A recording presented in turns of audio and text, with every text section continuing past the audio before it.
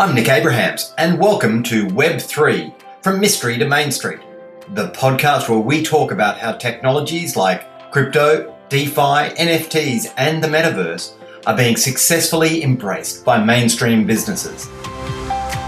Welcome to today's podcast. I am delighted to welcome Benjie Thomas, who is the Managing Partner, Advisory Services for KPMG Canada. Benjie, welcome to the show.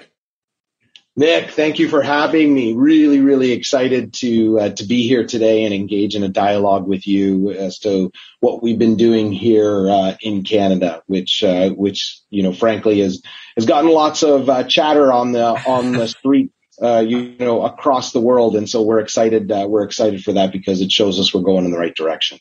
Oh, I think that's right. I mean, I loved it when I read about what you guys had done in terms of in the Web3 space. You bought some cryptocurrency to hold on the balance sheet. You bought an NFT. It's just remarkable because obviously KPMG, big global, professional services firm.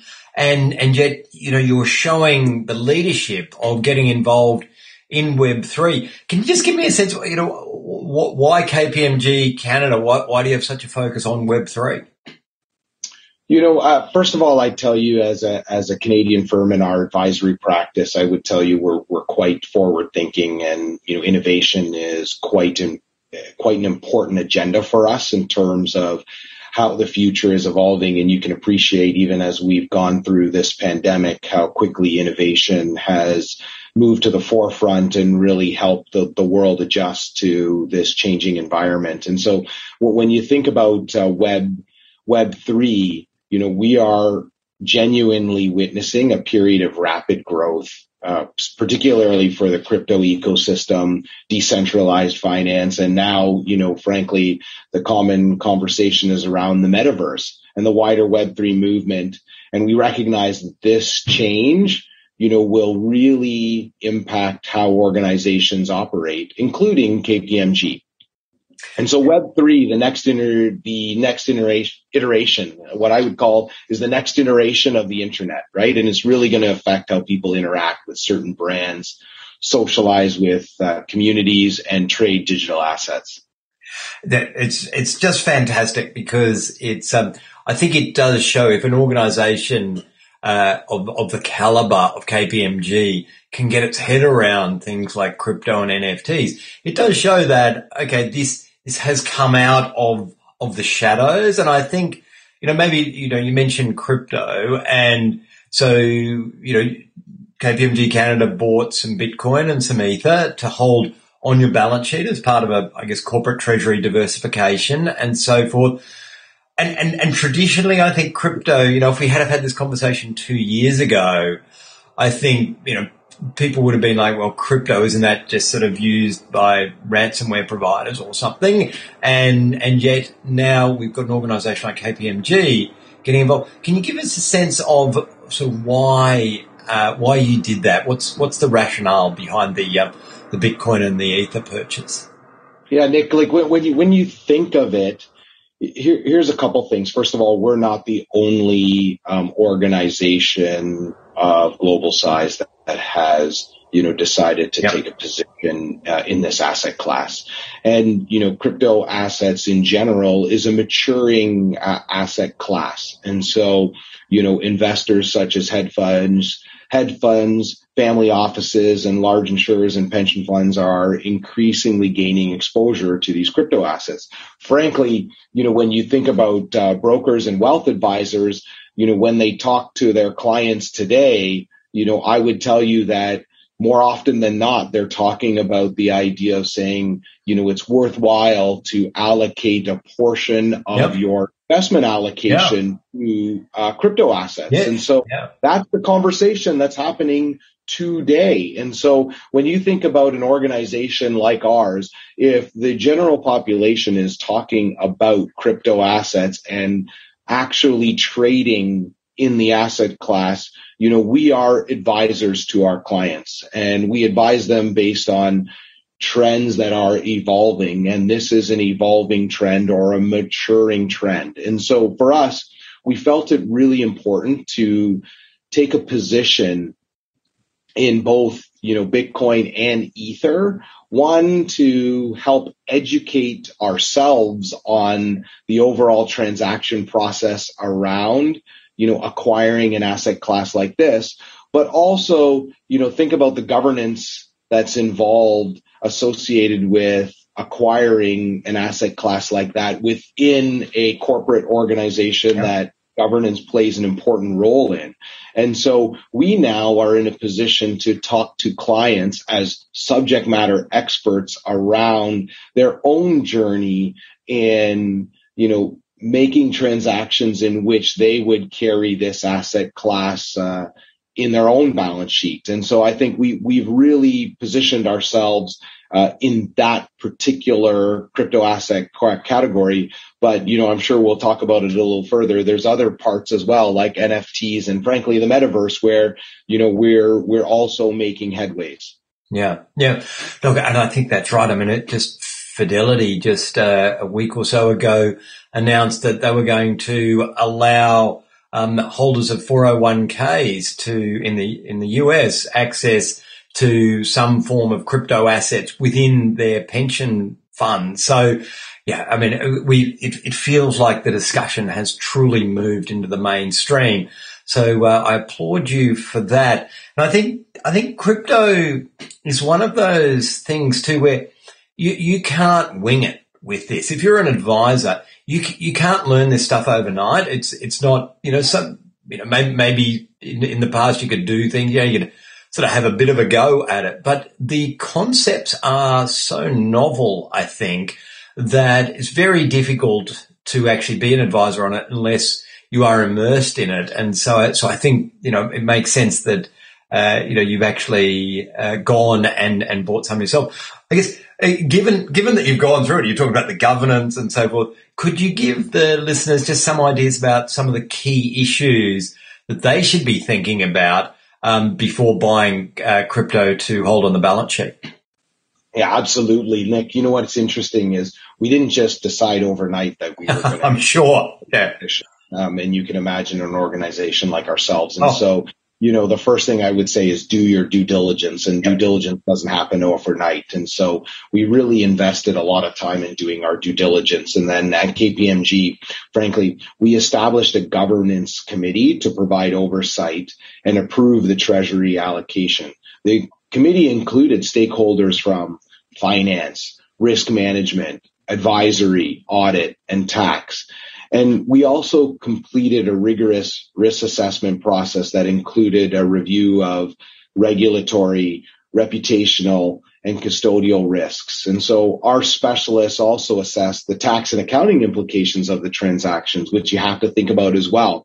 And so having gone through all these steps, we're well positioned to guide clients through that exact same process and help them participate in this ecosystem. And so we've seen and experiences the challenges associated with this asset category.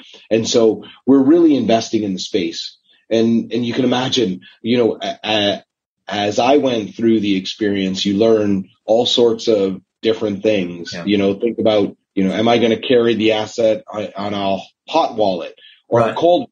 Yeah. And if it's a cold wallet, how are we going to store the cold wallet? Yeah. And really, what are the governance procedures we're putting in place as an organization? And so there are some unique complexities associated with this asset class that really you do need to be educated on it. And you can't just read a book to be educated. For us, we felt it was important to have that practical, experiential component of it as well, which has allowed us to frankly, get lots of inbound reach outs from a number of organizations who are exploring, exactly what we ultimately went through. Yeah. Yeah. I'm not surprised because, we're certainly seeing it with organizations saying, okay, well, it's digital assets is becoming a legitimate asset class. We need to think about, what it looks like on the balance sheet. So, makes sense. And I completely understand the custody issue because it's, that's one of the great sort of issues with the transaction friction that comes with crypto. So you've experienced that firsthand. So it's great to be able to advise clients on it. maybe then just shifting gears. So the NFT world, the non-fungible token. So KPMG Canada bought an NFT. So woman number 2681, actually, to be precise. And so that was in February, and you paid, I think, approximately $50,000 for it. So can you tell us a little bit about sort of woman 2681 and I guess why buy an NFT? So, let's maybe for a moment step back and also think about the bigger picture around the fact that, okay, so we have talked to our clients about their ability to ultimately carry this asset class in their treasury, and we've gone through that experience. And so now that you have it in your treasury, what do you do with it? You want to be able to transact with it. Yep. And so the next stage or evolution in that process line is about being able to transact in that process. And so for us, we felt that the next way to be able to effectively show our ability to transact was to invest in an NFT. And again, similar to what we talked about in terms of, moving into this asset class, you got to do your due diligence. And so there were numerous use cases for NFTs. And we are already seeing organizations from retailers and sports leagues to auction houses, celebrities, and not-for-profits using NFTs to market their brand, recruit talent, create value, raise awareness for causes, and connect with customers. And so by purchasing the NFT, we obtain the rights to use the images in various talent attraction and marketing campaigns, including recruitment drives to attract more women to KPMG. We also wanted to raise the profile of women leaders, which enhances our ability to attract and retain top talent, which is one reason we purchased our NFT from the World of Women Collective. And so, it's interesting too. We are seeing even our colleagues in Australia leveraging that NFT in the metaverse. Oh, really? So you can walk into the metaverse in their kind of arena, and you will see our NFT as, frankly, a piece of art. And people know that it's attributed to KPMG. And so we're quite excited about, one, the credibility that we are, the market is building and demonstrating. And for us, we felt that developing an NFT strategy from inception to execution is the next stage in the process. But then also, if I can help a client ultimately transact with their crypto assets and then ultimately acquire an NFT, you can imagine the third pillar, which is the idea of helping clients actually create their own NFT. Yeah. And then how do you distribute that NFT? And so naturally you can appreciate there is actually a thoughtful process on a storyline in terms of the approach we're taking. Yeah. Yeah. No, that's brilliant. The idea of once you've got the crypto, what do you do with it? And obviously with NFTs, it's the first real sort of digital asset class that we've seen. And I think, what it appears to me with NFTs, particularly, it feels like that's opened the door. It's a real use case for blockchain for a lot of corporates that were otherwise, blockchain was always, a solution in search of a problem. And now you've got, particularly with, big corporates using NFTs as an extension of a loyalty program, particularly for the Gen Z and so forth. So no, it makes sense. And I do feel there's more to it. Yeah. And I agree with you, Nick. I think when you think of this, and there's obviously, always perspective on both sides of the fence. And so people look at NFTs and they might call it clip art and nothing more than clip art. But what I actually fundamentally believe it does is it helps, chart the path for people to understand the commercialization ability through a blockchain, through other avenues that more take place in our day to day. And so this is just helping, show the viability of it through NFTs, and it'll naturally transition into other parts of our day to day lives, frankly. Yeah, yeah. I think the tokenization of many businesses is, something in the future. But so with the NFT, I guess, could you give the listeners some sense of what your learnings were if they're thinking about, if they're in an organization that's thinking about buying or indeed even minting, I guess, an NFT? What are some of the sort of issues that they should think about? Yeah, absolutely. And as an organization, I think you got to tie it to what's aligned within your own organization. And so in all the conversations or in all of our dialogue that we had, this was not about trying to generate a financial return by holding the asset and it becoming more valuable later on. That if that happens, that's great. That's a secondary, and nominal kind of perspective.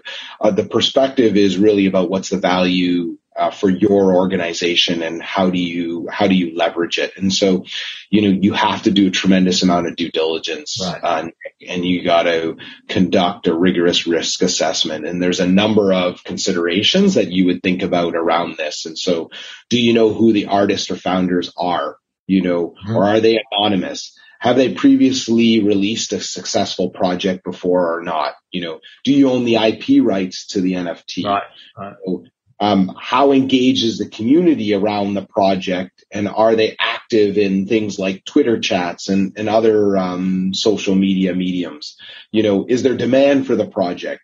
What blockchain is the project going to mint on, right? What is the mint price? What is the roadmap for the project?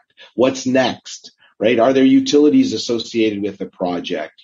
How do you select who you can mint? And so, how will you, take custody and maintain custody of the NFT, which are all things that we went through in the process of assessing and determining ultimately, World of Women and number 2681 as our ultimate asset. Yeah. Yeah, no, I think that is incredibly insightful, because I think that what I think people don't necessarily, those who aren't super familiar with the NFT world, is they don't realize really the importance of what you said there around community, because unlike anything else that I've seen, this concept of the NFTs that are successful are those that have a community around them that has been built up on social media. And that's why it's become such a honeypot for the big consumer brands, because they see that this is a way of driving a community, and big brands struggle to create and to communicate with a community. And yet NFTs give you that. And the successful ones do a great job with community. So well done there. And I guess, just the sort of final point on this topic, which is, you've led by example, and, it can't have been easy getting this concept, past the governance regime and so forth that you have. But can you just talk about the philosophy around the idea of, you did it in order to learn about it so you could advise on it? How critical do you think it is in Web3 for organizations to actually be embracing it in some way on their own account before actually promoting themselves as advisors in the space? I think, if you look at it from the category of being an advisor, I think it's really important that you have experiential background.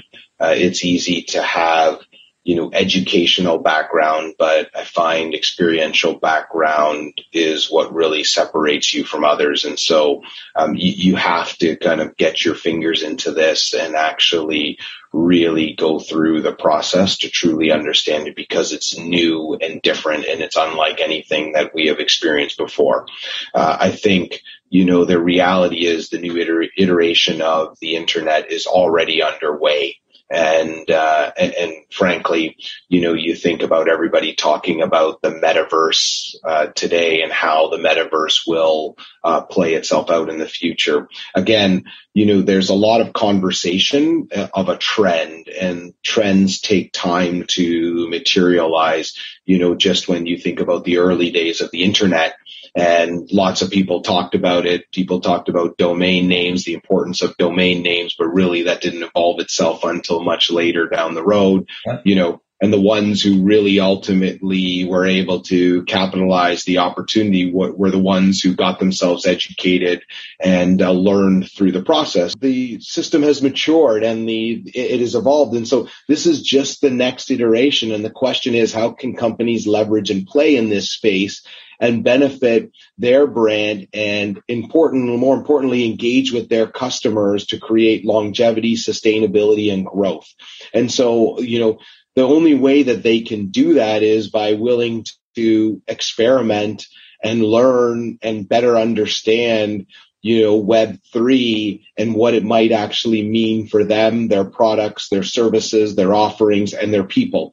And that's exactly what we're doing. And so as a firm, we need to be multifaceted in our capabilities and what we offer to our clients. And this is just another added skill set that we bring to the table, which is beyond education, but as I said, tied to experiences. And, this is what we do. We always offer new and different services as the market changes and evolves. Sometimes we're a little bit early and sometimes we need to be a fast follower. But for us, in this particular instance, we're early. I get a definite sense of your passion and enthusiasm for the space, and it makes perfect sense. And I suspect this isn't the last we're going to see of KPMG Canada and Web3. And I'm getting a sense there could be Benjie coin coming up. Nick, it's got a nice ring to it. It's perfect. That would be a great project. Speak to the partners; they'll love it. I'd love it, but you know what? Unfortunately, Nick, I think Elon's probably going to beat me to that. Okay, you could be right. Okay, maybe I think it's probably going to be a Musk coin. We'll call it a Musk coin. Maybe just to finish off on a sort of a topic that I know consumes people a lot, where we see crypto bounce around a lot in terms of valuations. There's enormous volatility in the space. I always think, we need to think of it as a slightly rambunctious teenager because it's, Bitcoin's 13 years old. So, we can't expect it to be behaving in a mature fashion, but equally, the stock markets bounce around. What are your thoughts around the volatility, and how do we, if we're talking to clients and so forth, what would you say about that? It's interesting. Not anything that's in its early days is, you don't have clear history to be able to measure and predict where it's ultimately going to go. I think it's a unique time for cryptocurrencies today because they're also being impacted by what's happening in our global markets as a whole. And let's be honest with ourselves, we are just coming out, of a worldwide pandemic. Yeah. And that is an experience that we have never gone through in the modern day and age with what we have available to us. And so, I think for all of us, there's unpredictability ahead across all asset classes. And so public markets, technical stocks, bonds, real estate, and, cryptocurrency. And so I think we have to be careful in terms of how we assess, the probably some of the negative impacts on the value of cryptocurrencies today as, a question of the strength of the asset class versus really, the economic climate and the impacts of that economic climate, because all asset classes are being negatively impacted. And so I think the reality is, we are what looks like a bearish market, but, I think what people understand is that it's normal. And, these times might present an opportunity, similar to how people look at public markets. And you just have to appreciate that, the markets have always gone up and down over time. And so, but I think if you think about where, these cryptocurrencies started to where they are today, I can tell you they've certainly grown over those 13 years. That's for sure. And so you're taking very short snippets of time versus taking a long-term effect. And I think if you take a long-term effect, like you look at the stock market, it has generally grown on average year after year. Yeah, no, I agree. And I think, the way that I sort of look at it is, if we look at a 5-year time horizon from here, do we think in 5 years' time that cryptocurrency and digital assets are going to be a thing? Surely they must be a thing. There's already a lot of value in them.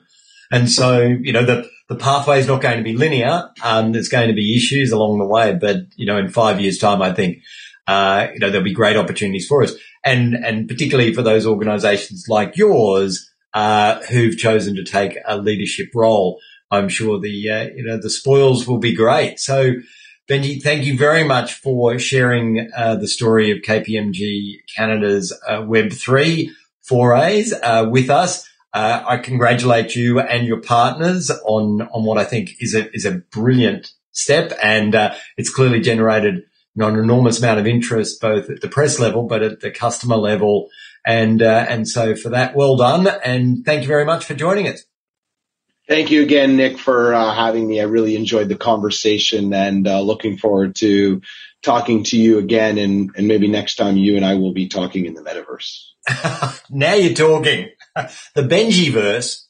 That's right. The Benjie-verse. Exactly. Real estate's not cheap there, Nick. It's not cheap, okay? Thanks, Benjie. Thank you. Thanks, everyone, for joining us. Thanks for listening to Web3 from Mystery to Mainstream. Nothing in this podcast is legal or financial advice. Have a great day, and remember, every organisation needs a Web3 strategy.